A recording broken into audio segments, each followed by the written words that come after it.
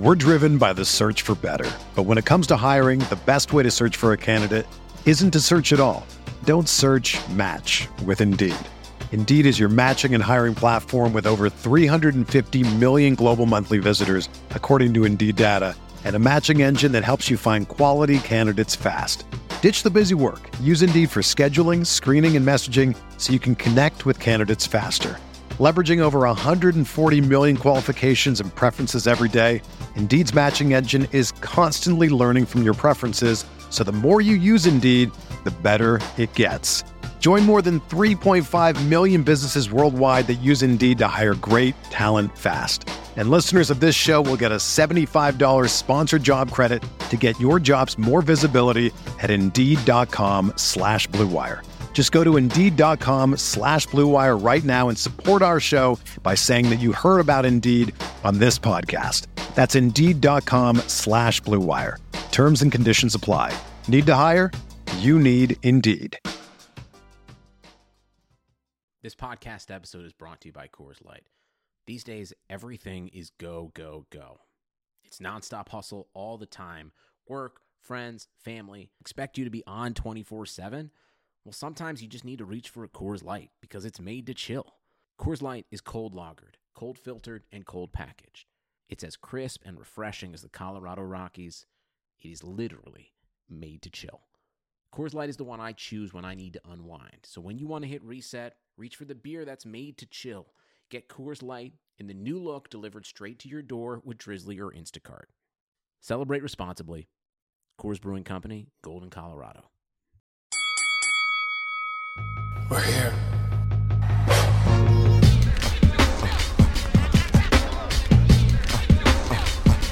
I wish I could give this feeling. I wish I could give this feeling. Hey everyone, it's Lindsay Rhodes, and I've got a new podcast, the NFL Roadshow. Fun and kind of nerdy conversation about the NFL every Monday, Wednesday, and Friday. I've got some amazing guests that are joining me. I'll be breaking the huddle with the top stories, previewing games. We'll get you set for the weekend fantasy with our Fantasy Friday episodes, and we'll answer some of your questions as well. So subscribe to the NFL Roadshow on Apple Podcasts, Spotify, or wherever you get your podcasts. What up, everybody? Welcome to another episode of the Corner Podcast. Kel Dansby here with the old man Andreas Hale.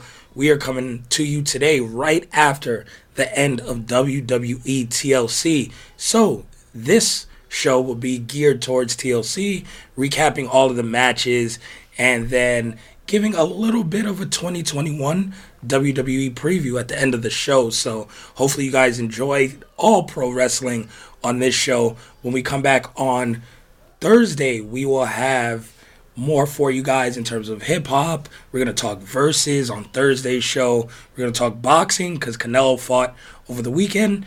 And we're going to talk MMA to close out that show on Thursday. And then slide right into our best of 2020 episode. So hopefully you guys enjoy this. It'll be our last all wrestling show for 2020, closing out the year with this. So it's going to be a fun one. Dre, same way we always start these shows, what is your grade for the pay-per-view as a whole? Hold on. Cracking the claw. Listen, we're back-to-back B+, A- from you. Yeah, not this one.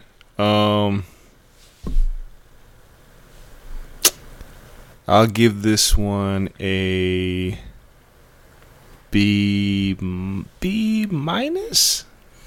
B? I don't know, man. Roman Reigns and Kevin Owens killed it.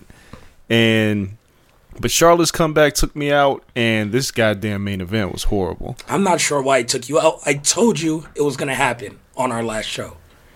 Yeah, I know you did, but that doesn't mean that seeing her and then watching this match play out with Asuka being the damsel in distress, it just took me out. The men's tag match was good. What else was there? I'm trying to think. The opening TLC match was good. Yeah, I think the Drew and AJ Styles match was good. The Miz cashing in, it is what it is. They had to just get rid of the briefcase. It was a total fucking waste of time, thanks to Otis.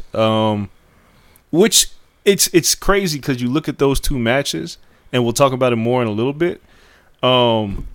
But the intensity level between Roman and Kevin Owens versus the intensity level between Styles and McIntyre were on two different planets. Like, Styles was just bumping his ass off.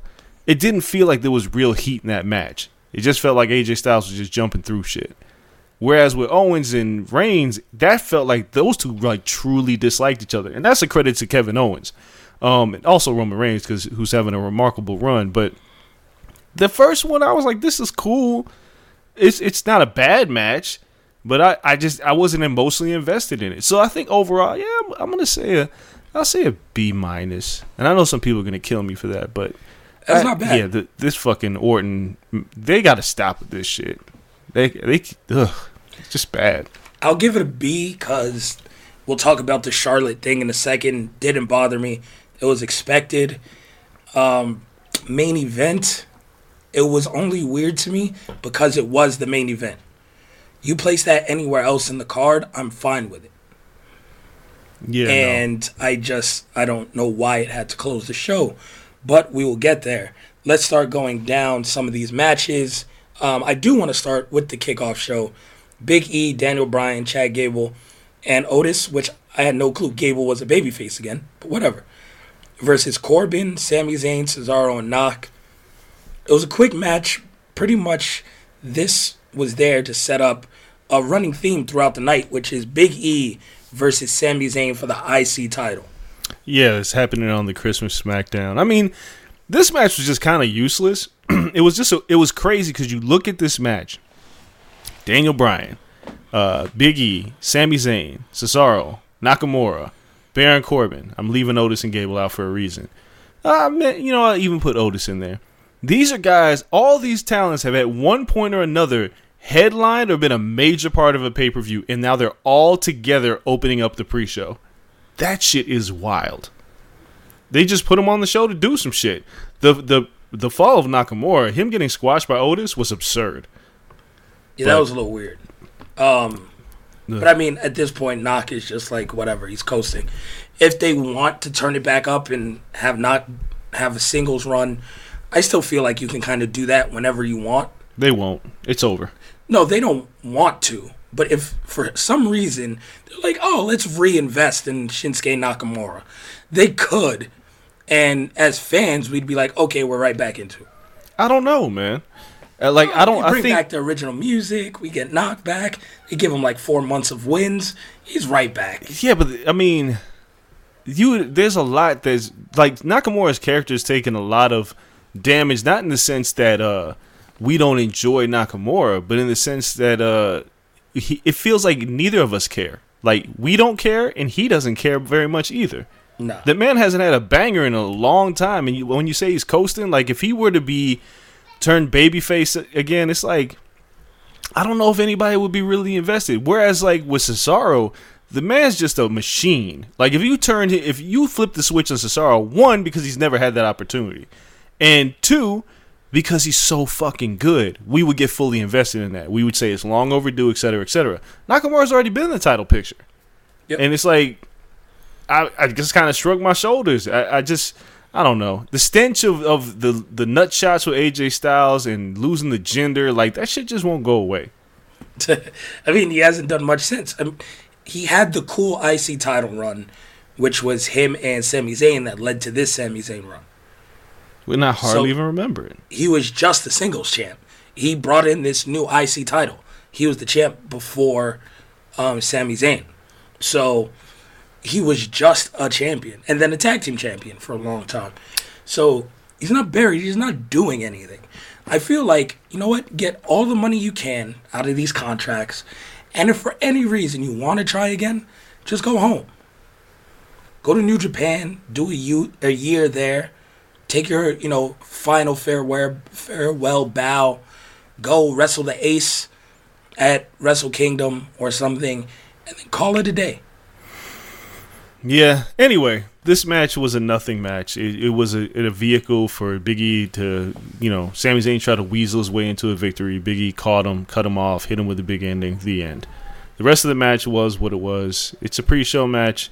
I mean, I'm not mad at it. It's just, it was there. So, yeah. I don't know. I have no idea what we're doing with Chad Gable.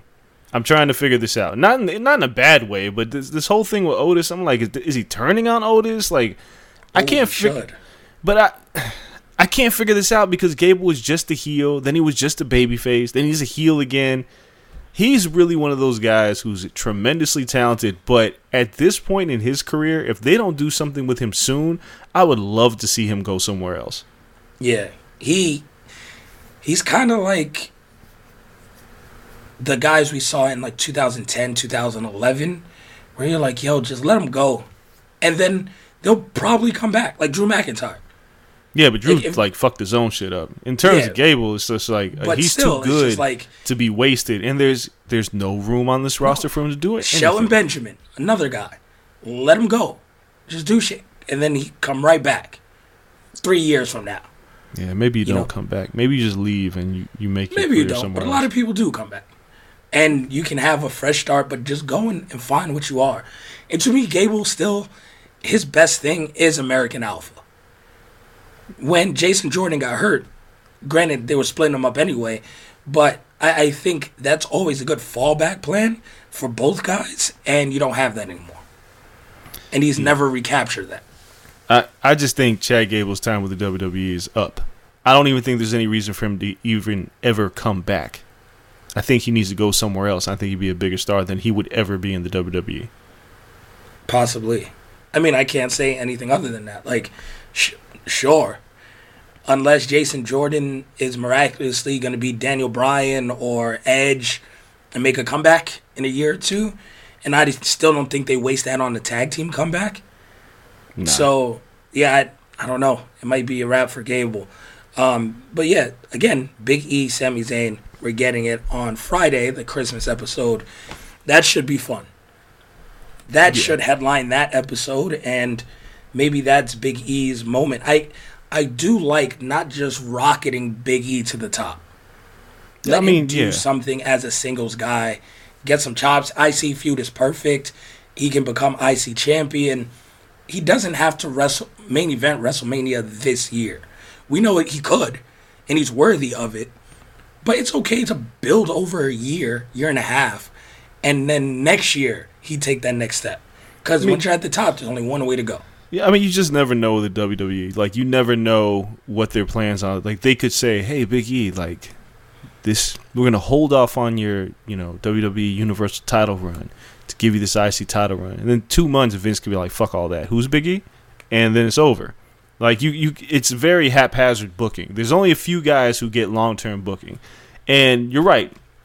He doesn't have to challenge Roman at WrestleMania. Why? Because it's clear they're going to go after The Rock, and then they're going to go after Goldberg to face Roman Reigns.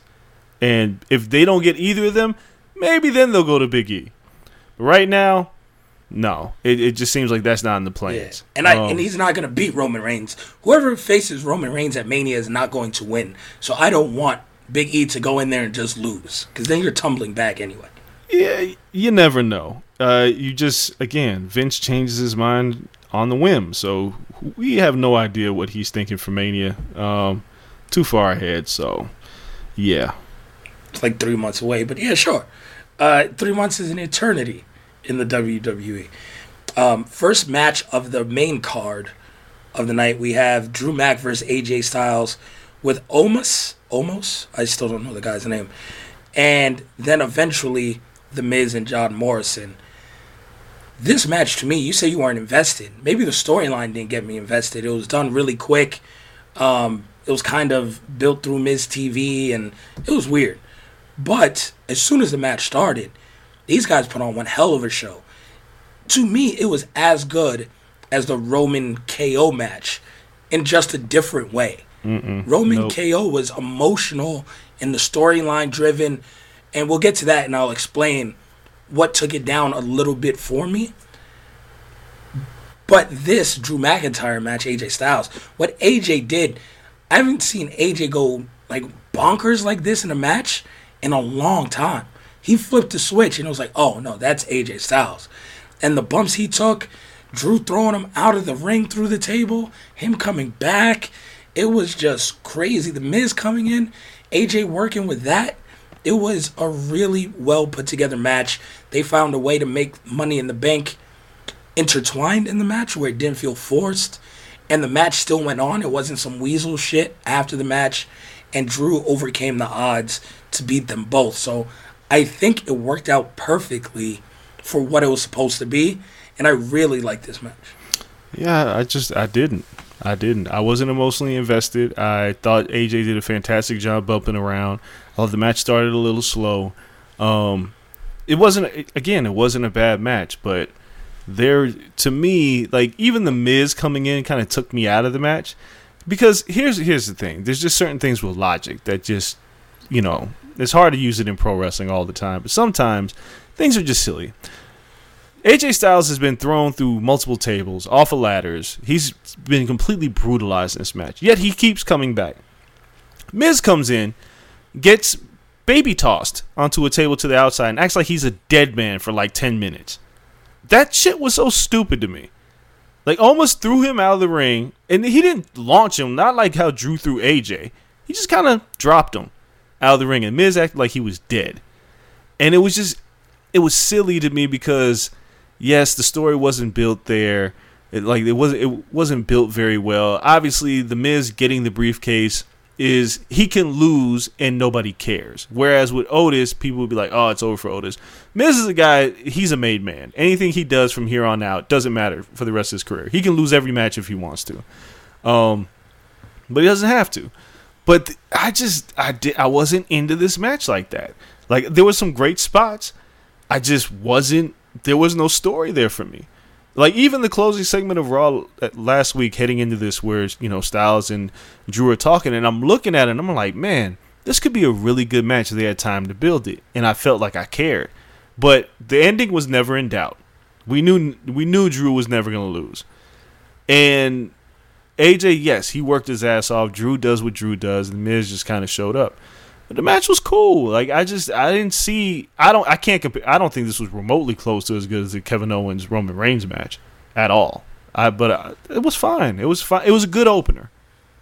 It was really good. I'm glad that what I thought was they were bookending the show with both of these matches. And I was like, you're starting off hot with this. And yeah, the story doesn't take you through, but man, they busted their ass, put together a hell of a match.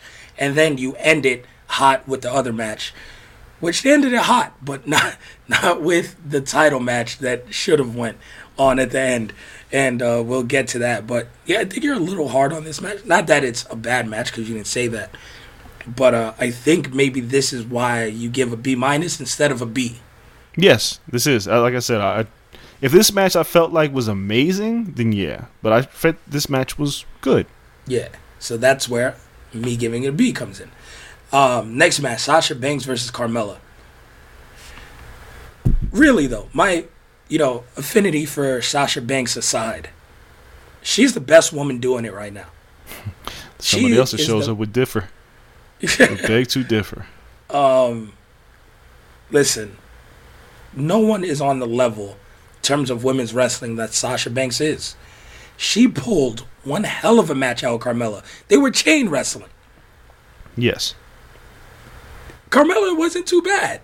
But again, I'm at the point where Sasha Banks, for a women's wrestler, is on AJ Styles, Kenny Omega level of whoever you put in there with them, they're going to look like $1 million. Yes. And I think Sasha's there. You give her Lana, she's probably putting out a fucking 4-star match. That's a tall task. A tall task, but I think she could do it. She's at that point where she was taking Bronco Busters tonight. Like, that shit was the hardest hitting finisher ever. Just straight to the grill. Like, everything she did to sell for Carmella worked, and it was a 12-minute match. I thought they had perfect amount of time. I liked the finish. I liked the spots in between. It was really well done. Sasha's the best women's wrestler in the world and better be number 1 next year on PWI.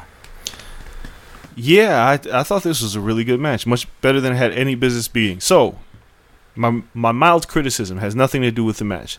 It has everything to do with the gimmick that they've given Carmella. And I mentioned it last time. It is basically Eva Marie and Lana put together, and here's Carmella just taking their gimmick and running with it.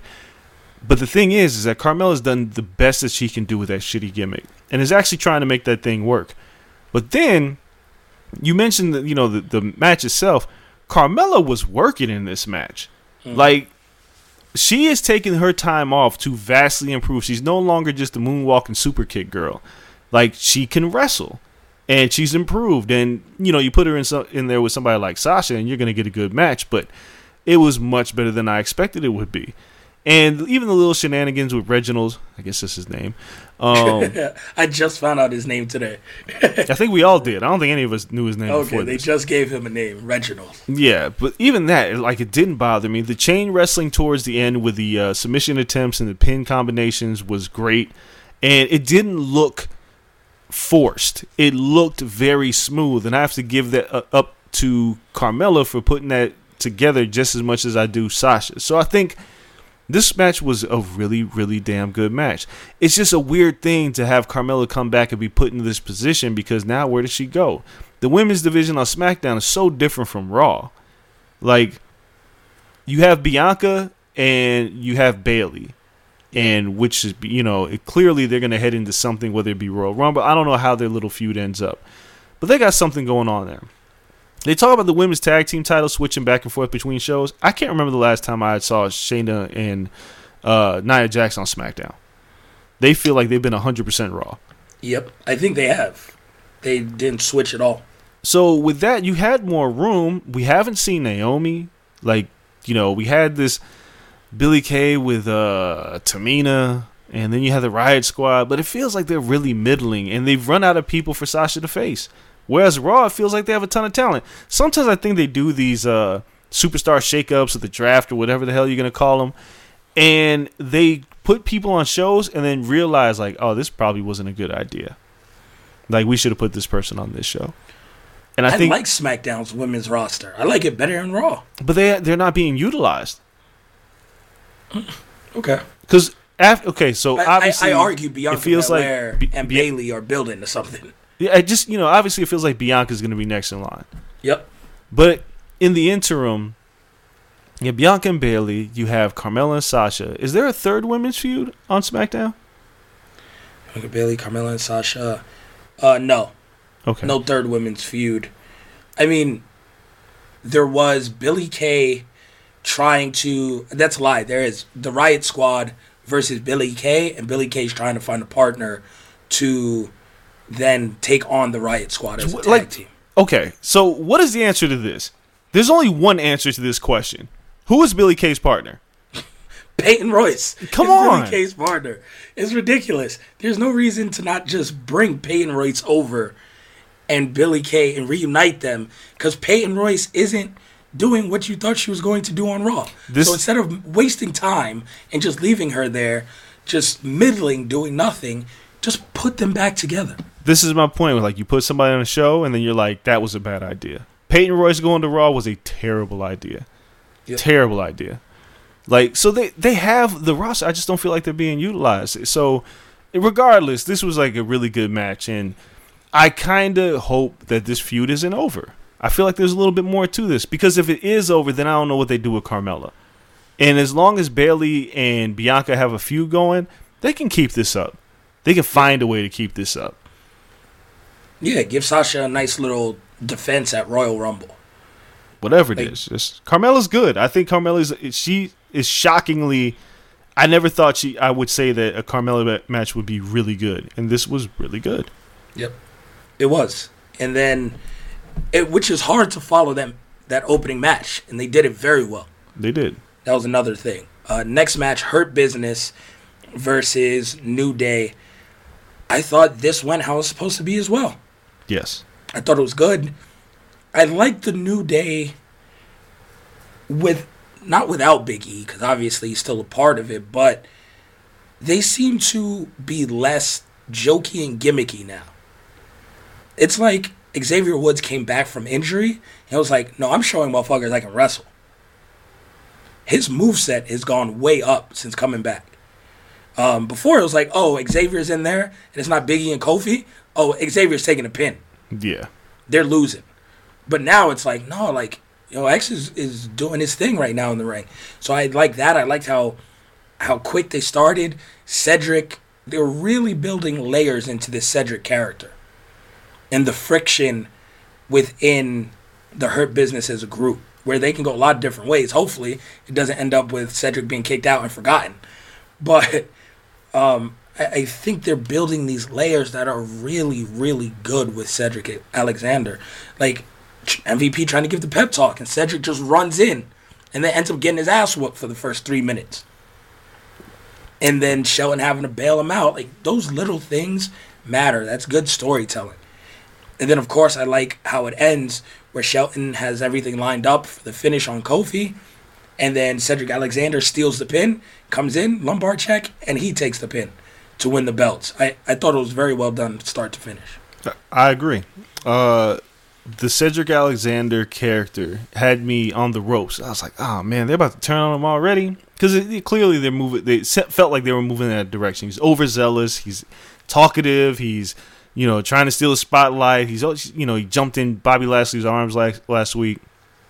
But instead of all that, like, his overzealous ass gets pummeled in the first 2 minutes of the match. He exits the match. Shelton Benjamin, who continues to be one of the most underrated wrestlers I've ever seen, goes in there and just goes to work. Yep. Like, just power moves. Like, because the man's just a hybrid wrestler. Like, he can do all that athletic shit, but he can kill you with those power moves. And he looks the part. So he's like a machine in there just going to work. And then Cedric kind of steals the pin at the end. And at that moment when Cedric tagged himself in, I was like, oh, Cedric's about to fuck up and eat the pin. No, he didn't. He won the match. Yeah.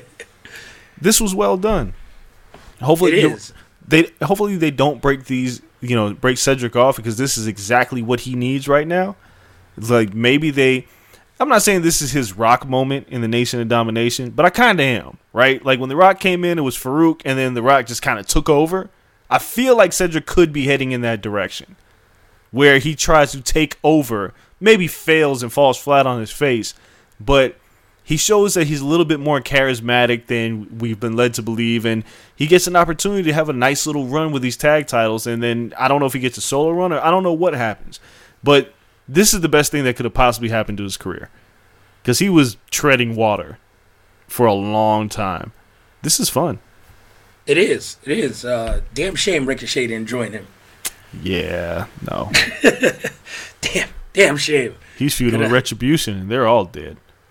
Fam, like, he might as well join them and just die a slow death too. I don't even know where that's going. They couldn't even get that on the pre-show. That shit's whack. Everybody realize, like, again, you realize something's a bad idea, and they're just like, yeah, this is a really bad idea, guys. That shit was just, it's bad. Like, the Retribution angle is bad. Yeah, they're trying to figure out how to let that die a slow death. And Ricochet's going right along with it, unfortunately. Yeah, it probably is. It's a sad fate for him. No, let's take our first break then, because I was about to say let's get into the next match, but it's perfect time for our first break. When we come back, then we'll talk Asuka and a mystery partner versus Nia Jax and Shayna Baszler, and then we'll hit up Roman Reigns versus Kevin Owens in detail, and the main event of TLC, Randy Orton versus The Fiend, which I'm sure you have plenty to talk about. So you guys stay right there. We'll be right back.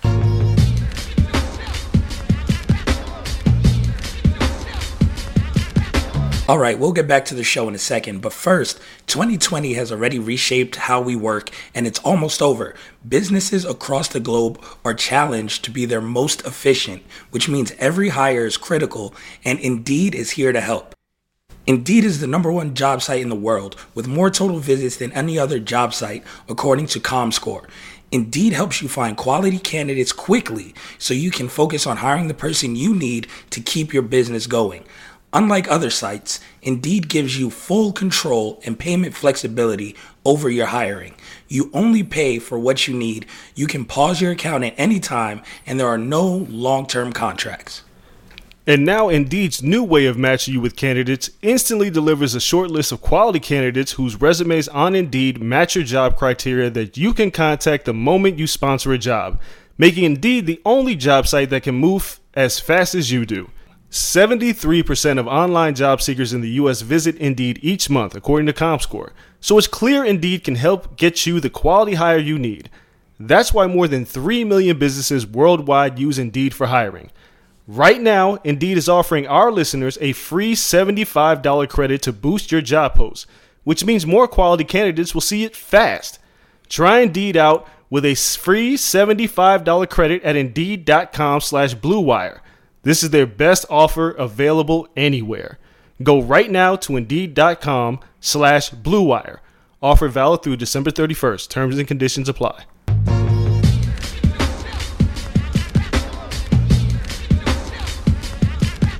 All right, as promised, we are back and we are talking about the women's tag team titles. So we have Nia Jax and Shayna Baszler. They had this whole angle built around Lana and bullying to the point where they like mess up Lana's leg, kayfabe. Lana's out of the match. Asuka has to find a last-second replacement. And as I said last week, the replacement is Charlotte Flair. She comes back.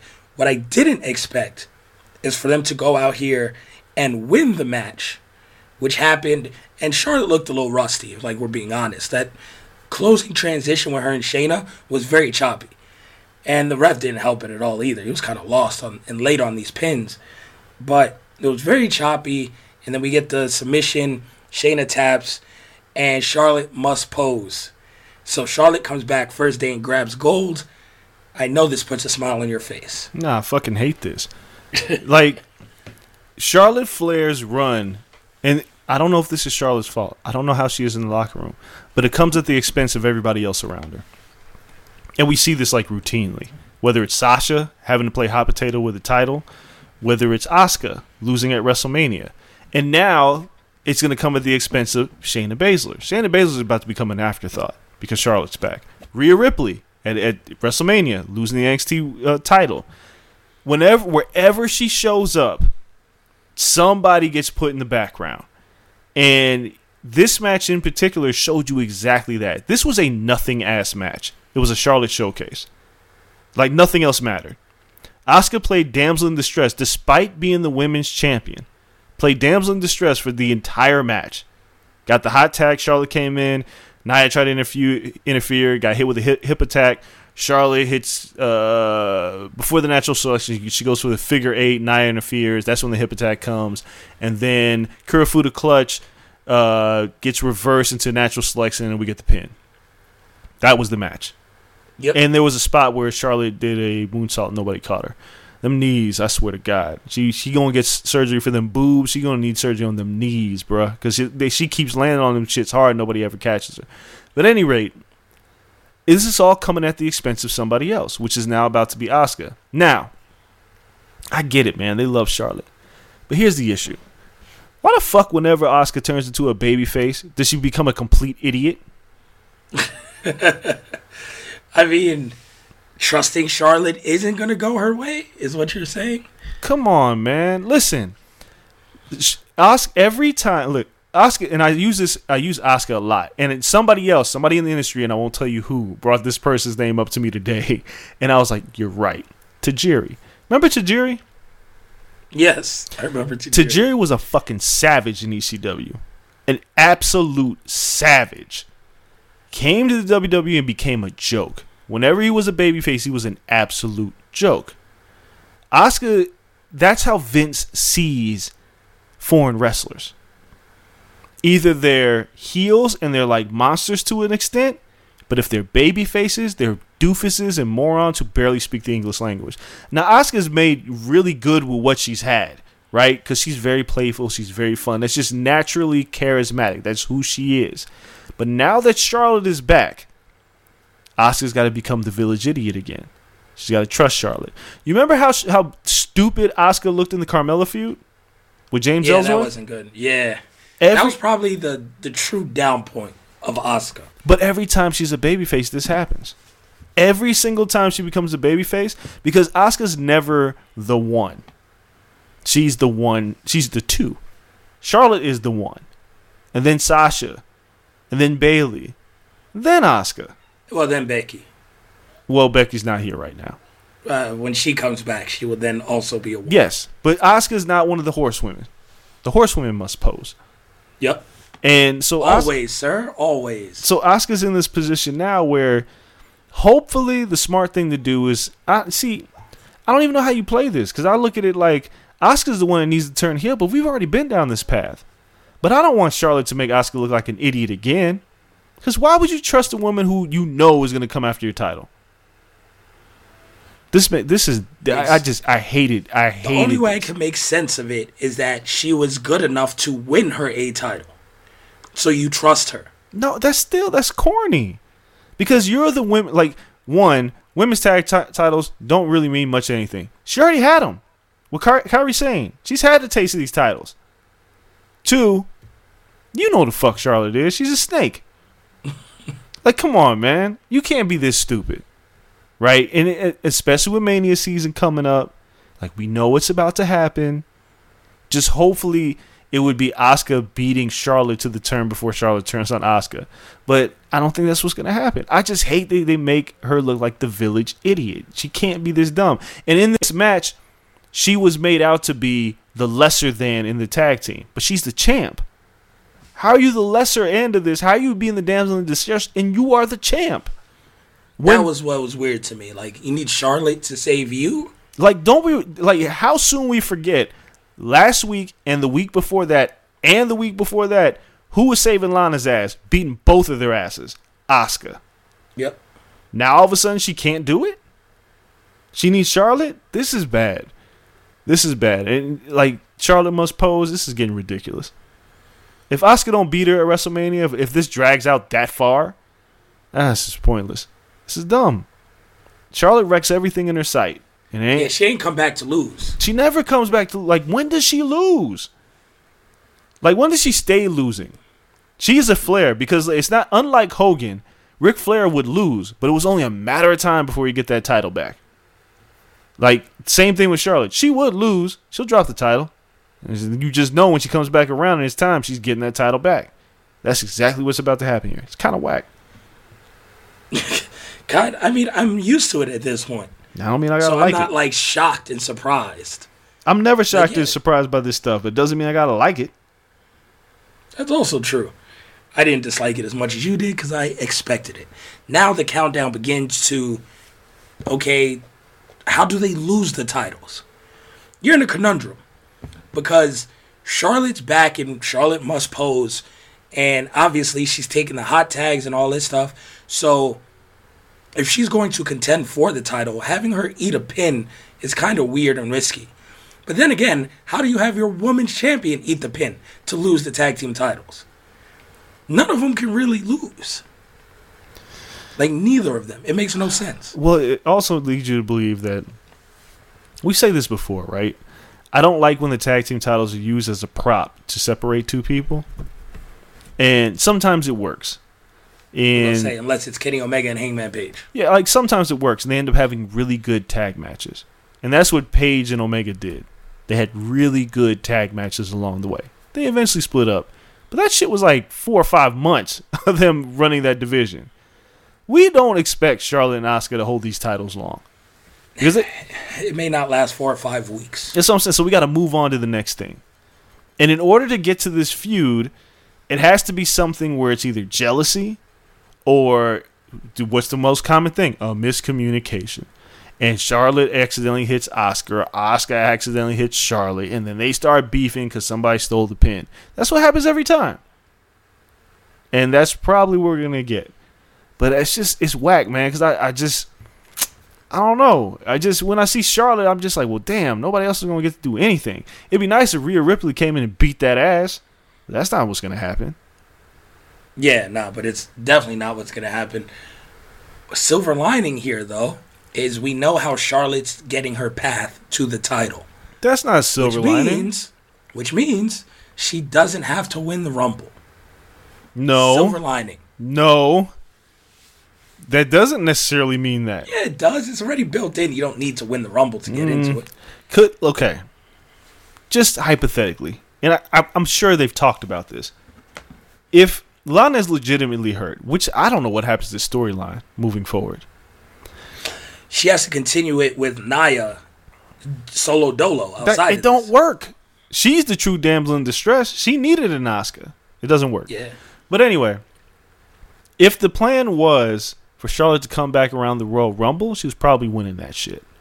Now, if Charlotte is in the Royal Rumble and wins the Royal Rumble while being Asuka's tag team partner in the championship, there's your they would, I can't put it past them, they would put it all into those two. Oh, that's your dissension is what you're saying? Like, who are you going to challenge? Oh, I don't know. Bitch, you going to challenge me. That's what you going to do. Like, that's what Asuka's looking at Charlotte. You going to challenge me. Oh, I don't know. I just won the Royal. Maybe I'll challenge my friend Sasha. Like, they could play that angle. That's not that far-fetched. They could. And, you know, Charlotte must pose. I mean, come on. That's actually very likely. Did she win it last year? Yes. Back to back. They would love that shit. That's what I'm saying. Like, the girl just racks up accolades. So it's like she could win the Royal. Like, it feels like there's only two people who can win this: Bianca Belair and Charlotte Flair. I don't think anybody else can win the Royal Rumble. Not right now. Or Lana. No. No. I wouldn't put it past. No. It's Charlotte or it's Bianca.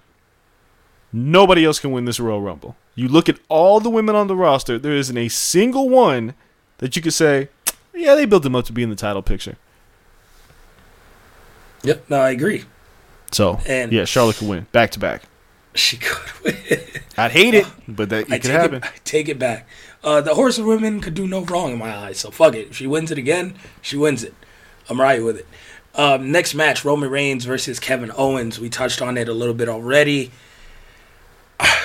Amazing match, amazing storytelling. The storytelling is what carried the match.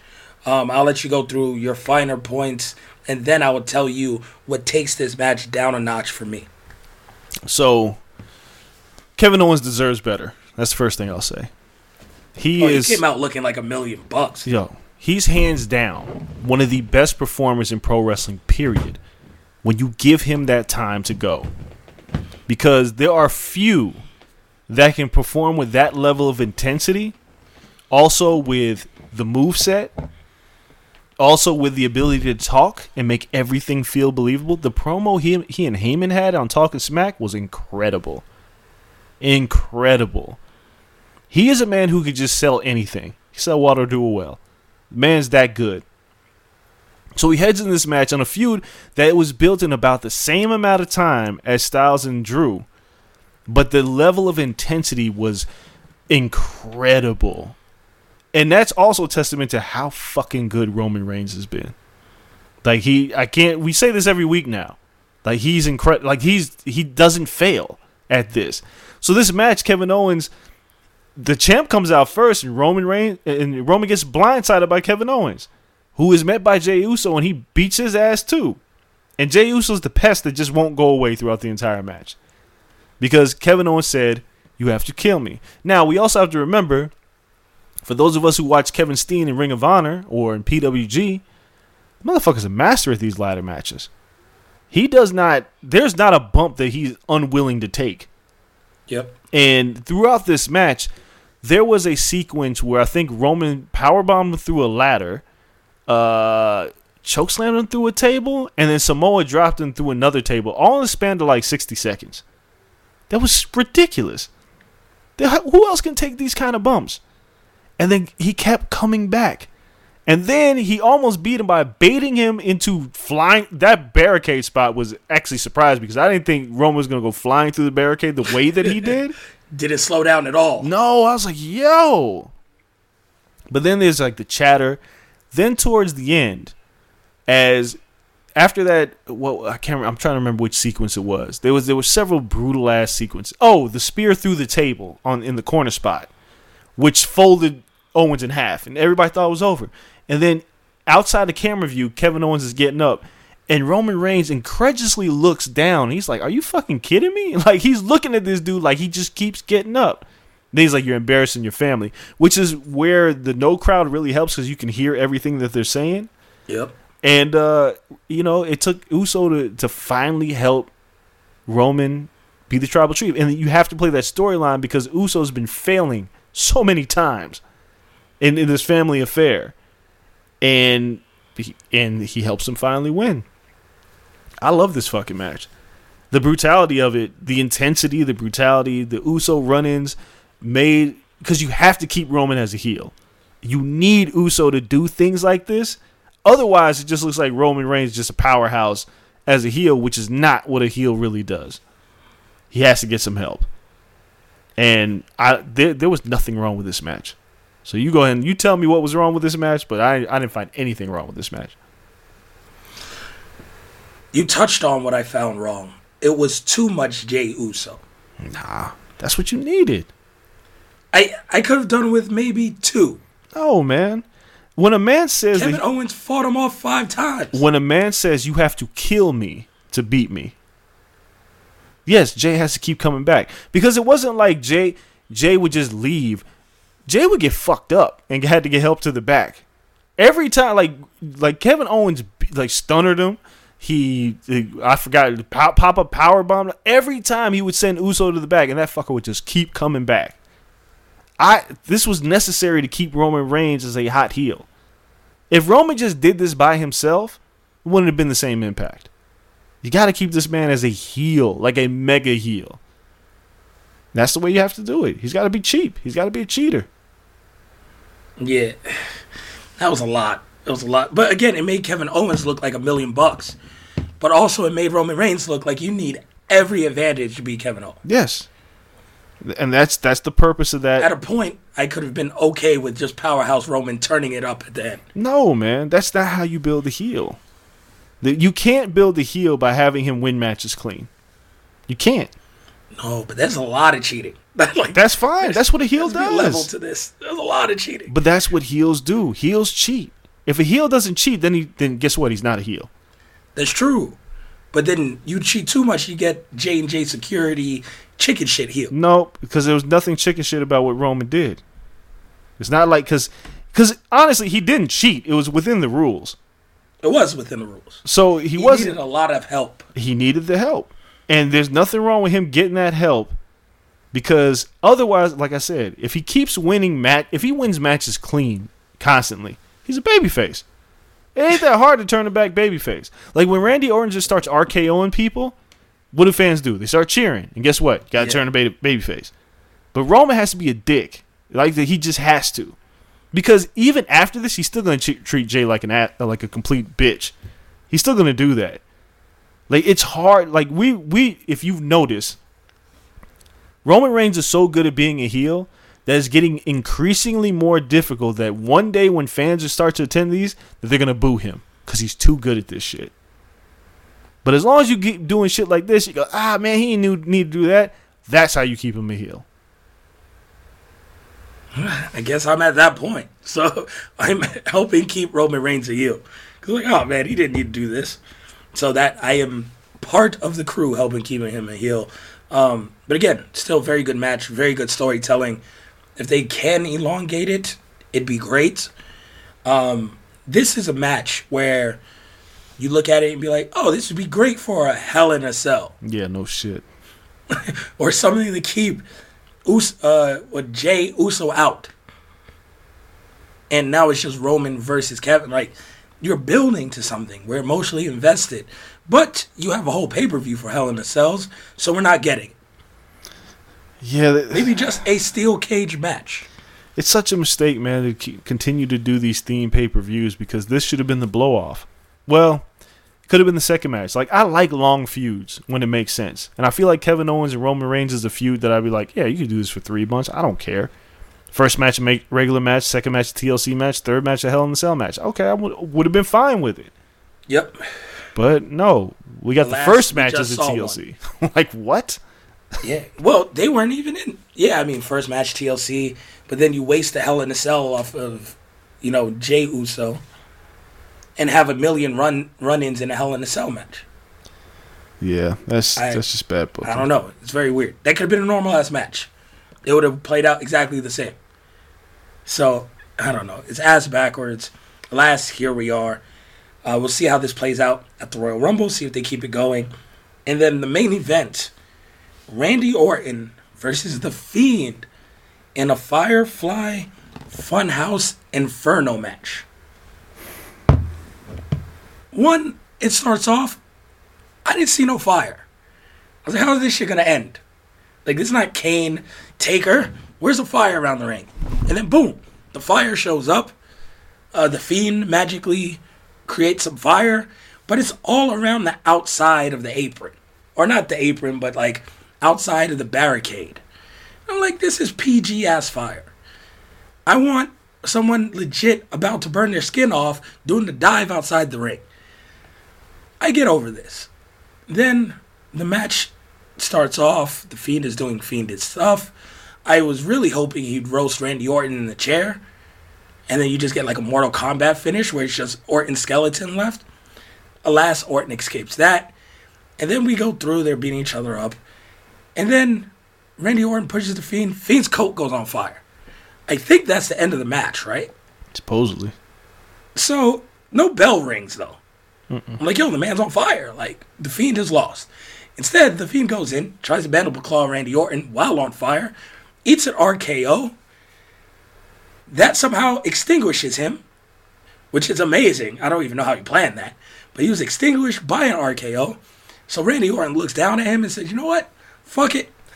I'm going to put gas on you. I'm going to set your whole ass on, your whole body on fire for everyone to see because you got extinguished with my RKO. Sets the Fiend on fire. Orton poses. End of the pay-per-view. I don't need 50-50 booking for the Fiend. That's my biggest problem. The fire is not my problem. I don't need 50-50 booking for the Fiend. And this is a feud clearly going to continue. Yo, there's some people that like this match. I fucking hated this match. Of course you hated it. It's not your style of match. No, it's not my style of match. Like, listen, man. Bray Wyatt and Randy Orton have never had a good match. Never. And you shit the bed at WrestleMania already with the House of Horrors match. Completely shit the bed. Here we are again. The irony of a TLC pay-per-view ending in a fire match that has no tables, ladders, or chairs. What the fuck are we doing? I don't know. I don't know how we got here. Like, how do you have a TLC pay-per-view that's main evented by fire? Yeah, no answers. There's no answers here. I have no, like, maybe a burning table, but they didn't even use a burning table. No, they just used fire, a fucking pickaxe. A pickaxe? What are we going to do with a pickaxe? You can't light anybody on fire with a pickaxe. The Fiend pulled out a pickaxe. Then he tried to light a rocking chair on fire, which was strangely edited because we saw the flame hit the chair while Randy Orton was in it, but then we get like a 2-second delay and Randy Orton gets out of the chair and escapes the fire. That was bad. But anyway, the match itself to get here was our usual plotting ass Fiend and Randy Orton stuff. There was nothing exciting about this match. Nothing. There was nothing. This match sucked. I mean, it wasn't supposed to be a real match, right? Like, but it was nothing. Like AJ Styles and Undertaker were able to entertain us, and that was a boneyard match. Yeah. Like this was a half-ass cinematic match that still happened in a wrestling ring. I thought when we said Funhouse Inferno match, it was going to be in the Funhouse with fire. Not in the goddamn Thunderdome. With fire in the amongst the screens that only Bray Wyatt could do. Because if Randall Keith Orton couldn't make fire, he's kind of screwed in finishing this match. Because there was no way they're going to get fire. Also, why is Randy Orton always involved in a match that has to do with murdering somebody? He is a serial killer. Why does this always happen? By definition, he's murdered Bray Wyatt twice. The first time by arson. He burnt down his home, which was not even in his name. It was in Sister Abigail's name. Now he owes Sister Abigail for life. He burnt down that shit with Bray inside. Bray comes back. Randy threw someone off of a roof. Just like what the? 2 people off the roof. He didn't care. Murder. I think AJ Styles was one of them. Threw him off of a roof. Didn't even care. Wasn't it Aleister Black? Aleister Black's the other. I haven't seen Aleister since. No, you might have honestly murdered Aleister. They just Black. like Aleister. No, Aleister came back. Like the Monday after that, him and Rey Mysterio were both back. They both got thrown off the roof. They both came back. Rey Mysterio was the other guy. Yeah, they both came back and then nothing. But dude, for this to main event a TLC show, a theme pay-per-view in a boring ass Firefly Inferno bullshit match, and then You light the motherfucker on fire until he dies. Like, what am I supposed to do with this? Are we writing off the Fiend again from TV for a little while? Is that what we're doing? Maybe. It looks like it. He did his whole tweet, I'm going back in my cocoon thing. I don't understand any of this. I mean, he got to come back like at the Rumble. Are you stretching it to Mania? Like, is this going to be the cinematic match of this year at Mania? Jesus Christ, no. Him versus Orton? And you said that they would try to drag this out into Mania. God damn, I hope you're wrong. Because this is bad. Nobody wants this. He disappears to the Rumble, cost Orton at the Rumble, and then you have them feud into Mania, and you get the same. I feel like they've done 3 cinematic matches with these two already, but you do another one in the Funhouse. Maybe I don't know what the fuck you do. I can't. They still haven't even gotten Alexa Bliss really into the story. Yo, she was in it in the beginning, and she just watched her man get set on fire, and she's nowhere to be found. Yeah, like she's still not even knee deep in this yet. They got another 4 months of this shit. Here's the other thing I don't understand. And with the Fiend losing, it's not ending with the Fiend losing. No. So we're seeing it again. But the other thing I don't understand is this. Randy Orton is Randy Orton. We all get it. The Fiend is supposed to be this unstoppable force, but and still, got lit on fire, got RKO'd, and that was it. The motherfucker, like, I can't be that far removed. I can't be the only one who remembers that the motherfucker got hit with sledgehammers and all kinds of shit and got up like it was nothing. Yet a fire and an RKO put him down for the count? Yeah, I mean, it's fire, man. Like, he got hit with a sledgehammer against Seth Rollins. In the face. And, I mean, he wasn't pinned. I'm just saying. He was never down for as long as he was from this fucking RKO. No. Like, I mean, he was dead. It was more of the fire. Like, the man's whole back was on fire. Yes, it was his back. And, some people were like, it was a cool spot, him running in the ring on fire, and Randy Orton RKO'd him. Okay, cool. But I just, I don't know. I don't need He's on fire. That is a cool spot. He's moving and on fire. Yeah, again, cool spot, but this match sucked. This match sucked. This feud sucks. It was only there to set a man on fire.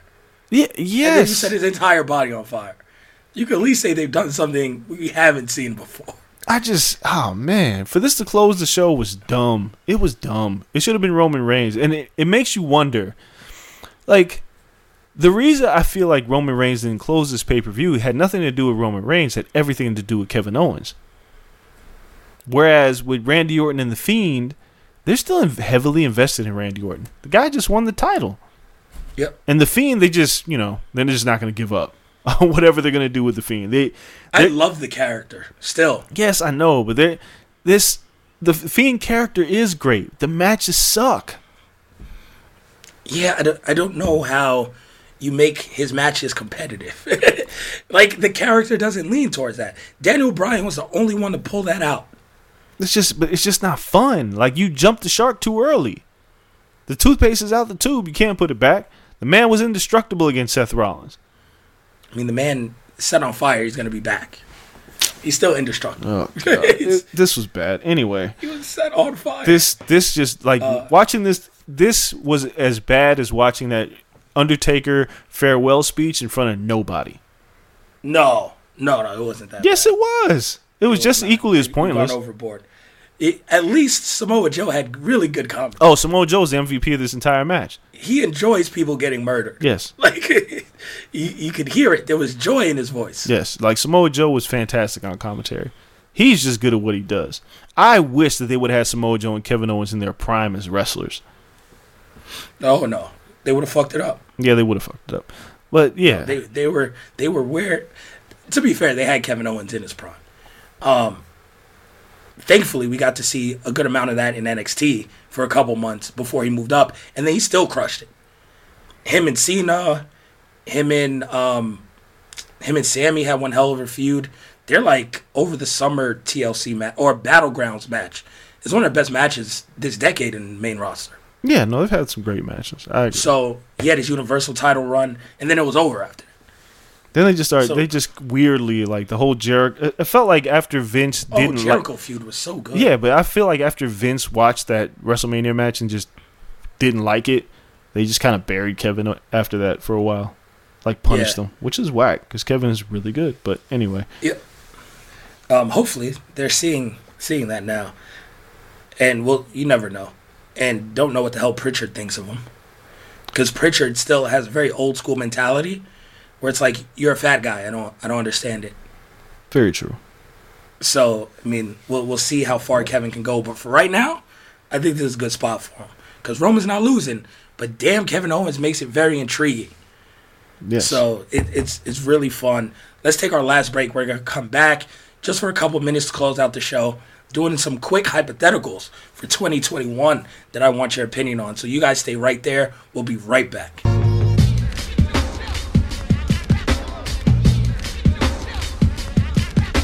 We'll get right back to the show in a second, but first, the wait is finally over. Football is back. You might not be able to be at a game this year, but you can still be in on the action at BetOnline. BetOnline is going the extra mile to make sure you can get in on every possible chance to win this season. From game spreads to totals to teams, player, and coaching props, BetOnline gives you more options to wager than anywhere else. You can get in on their season opening bonuses today and start off wagering on wins, divisions, and championship futures all day, every day. Head to BetOnline today and take advantage of all the great sign-up bonuses. Don't forget to use code BlueWire at betonline.ag. That's BlueWire, all one word. BetOnline, your online sportsbook experts.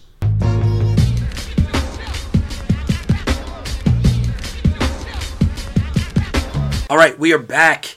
It is officially December 21st. Dre, I don't have superpowers. I really, really wanted at least invincibility. At least. Like, just make me invincible. Like, perfect. Or I would have taken the ability to fly, even though I'm scared of heights. That'd have been interesting to see. That'd have been a waste of a talent. It's an interesting dynamic. I would have to figure it out. The hero's journey. I would have figured out what to do. Instead, I'm sitting here like Batman. I'm powerless. You got a utility belt, though? I don't have a utility belt, nor his millions. Oh, yeah. You're completely powerless. Completely powerless.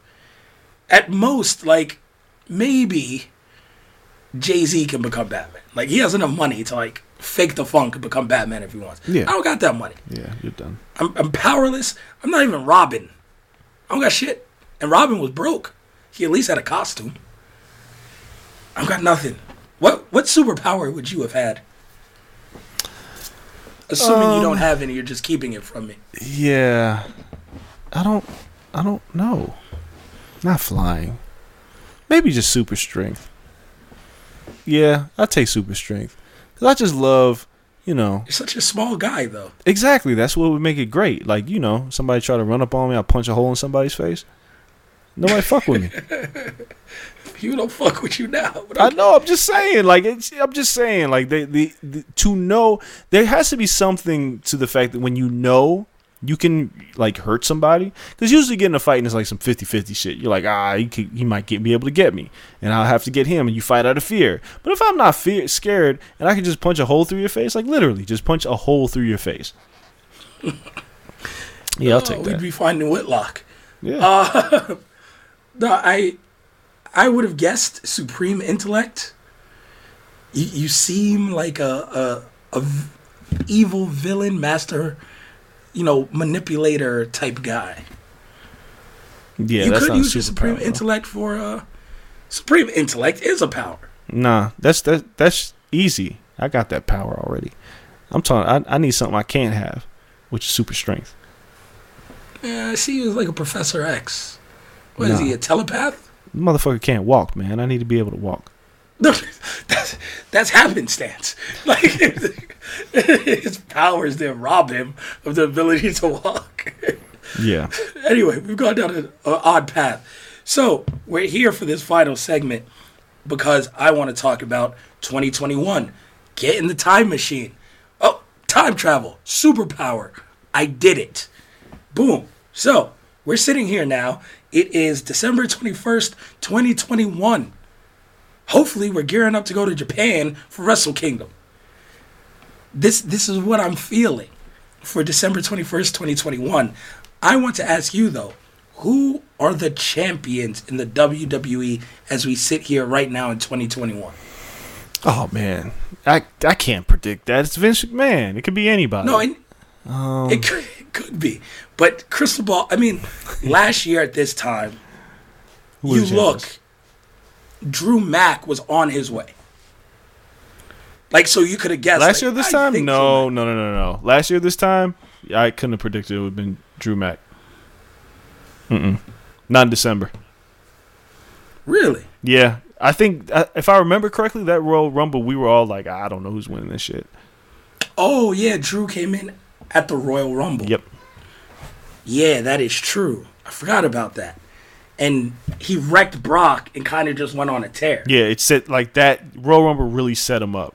It's funny, real quick. Emilio Sparks, good friend of ours and good friend of the podcast. He's chiding me on Twitter because I was like, why don't we give the Money in the Bank briefcase to somebody that matters? And he was like, that's not why the briefcase was created. It was created to aid somebody in getting over. And I just responded, who the fuck did this briefcase get over? No, Drew McIntyre was over already. Yeah, I was just thinking about the Money in the Bank briefcase. Like, The Miz, Otis, that shit didn't work this time around. It didn't work for Corbin. He took the L last year. Yeah, look. I am very of the mindset that I don't mind if you lose, right? I don't think everybody that cashes in should win. I agree with that. I think the Money in the Bank briefcase is used as a tool to make you become a threat. Now, Baron Corbin lost it like a goof, which was the problem with him with the whole Cena thing.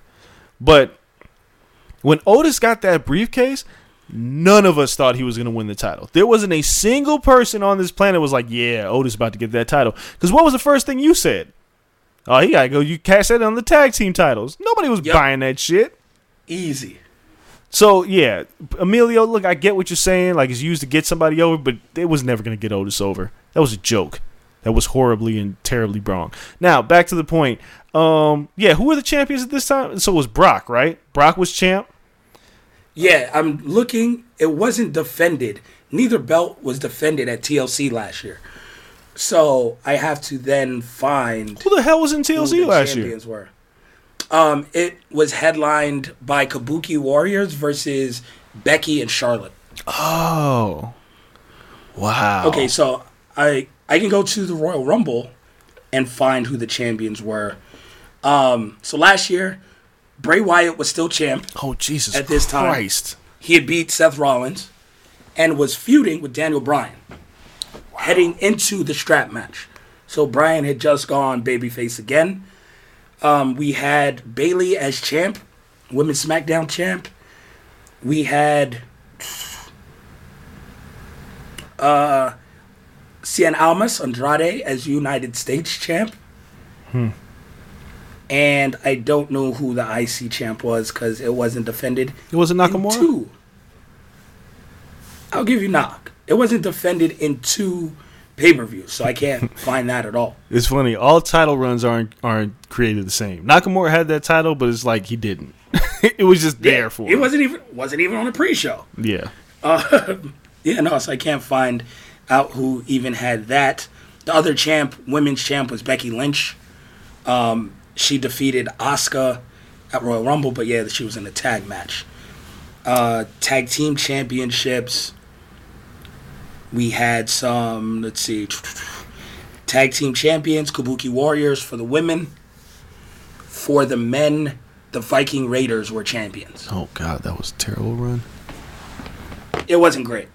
It ended with ninjas. Yeah, it was bad. It was bad. All right, so women's champion on Raw will probably still be Charlotte. I'm just going to say Charlotte. Charlotte's going to hold some form of a women's title. Okay. So you're giving her the Raw title. Yeah, I guess. We'll have a shakeup by then. So, I mean, she could technically have either one. She'll have a title. Charlotte, Okay. and I would love to see Bianca with the title. I just don't know if that'll happen, but I'll say Bianca. And the women's tag champions, I don't fucking know. It'll be some random ass tag team they pull out of thin air, so I can't figure out who that'll be. Men's champion. Roman Reigns will have his hands back on the title if he loses it between now and summer. He'll have a title. Ooh. Okay. If he doesn't, he'll still be champion. He may be the one to break Punk's streak. It makes sense. Did Brock not beat that already? Wait, did Brock beat it? Yeah, fuck Brock. I think Brock beat it. Brock didn't really wrestle. Like, CM Punk at least wrestled every goddamn show. Yeah. But fine. Okay, yeah, you're right. Brock did beat it. So I think Roman can beat Brock's streak. Roman will have a title. The other championship. This time. Okay, so usually when we head into this stretch is a time, if the world was normal, between SummerSlam and Survivor Series heading into the Royal Rumbles, where you can take a chance with the title to see if it works. Jinder Mahal. Yep. I'm going to put the title on Keith Lee. This is not going to happen. But he's the only person I could think of that would be like, yeah, it'd be a good time to roll the dice with Keith Lee and see if it works.